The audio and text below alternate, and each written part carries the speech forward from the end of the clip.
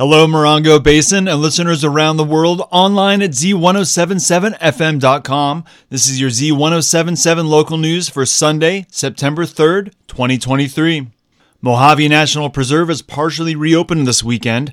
Areas that will open include South Kelbaker Road, Kelso-Sema Road, Morningstar Road, and a portion of Ivanpah Road between Morningstar Mine and Nipton Roads.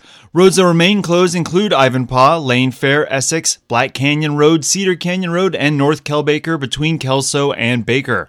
All unimproved and backcountry roads such as Mojave Road are still closed. In addition, the Hole-in-the-Wall Visitor Center will also remain closed until repairs can be made on the damaged roof and washout roads leading to campgrounds. Hurricane Hilary impacted Mojave National Preserve and the surrounding region with historic heavy rainfall and strong winds earlier this month. The preserve is also the scene of the York Fire, which burned over 90,000 acres of desert. Anyone planning on visiting or driving through the preserve can view the latest conditions, closure maps, and preserve roads and facilities at a link at this story on our website, z1077fm.com.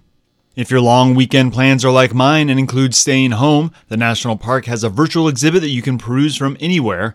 People in the Desert is a virtual museum exhibit developed and curated by park staff and the National Park Service, as over 200 objects, archival items, and historic photographs from the Park Museum collection. The People of the Desert Joshua Tree National Park exhibit invites visitors to explore stories within the park's museum collections, from the wide variety of life found in the desert environment to the colorful characters who are drawn to the area's opportunities and sense of independence. Objects on exhibit reveal the park's rich cultural history, including native communities who thrived here for millennia before cattlemen, miners, and homesteaders arrived in the late 19th century. If you're a teacher looking for some great material about our public lands, it also includes a Teaching with Museums Collections lesson plan focusing on the history of desert conservation. The entire exhibit can be accessed and viewed freely on the park's website. We'll have a link at this story on ours, z1077fm.com. The Joshua Tree National Park Art Expo is still accepting artwork for its 11th annual show. The theme is artwork depicting or inspired by the natural aspects of the national park or its cultural history. You can enter up to 3 pieces of art in the categories of 2- or 3-dimensional art or photography. The cost is $35 to submit, and the deadline is coming up on Friday, September 15th.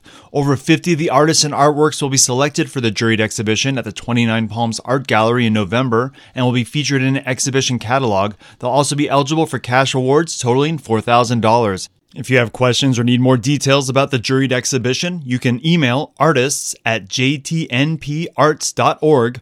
We'll have a link to that email and their website on ours. You know where to go, z1077fm.com. And that's your local news. Z1077 News is taking the day off the air tomorrow for Labor Day. However, if any news breaks here in the high desert, you can get the latest at z1077fm.com.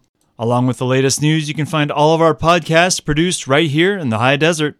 Reporting for the Morongo Basin News Leader, the award-winning Z1077 News, I'm Robert Hayden.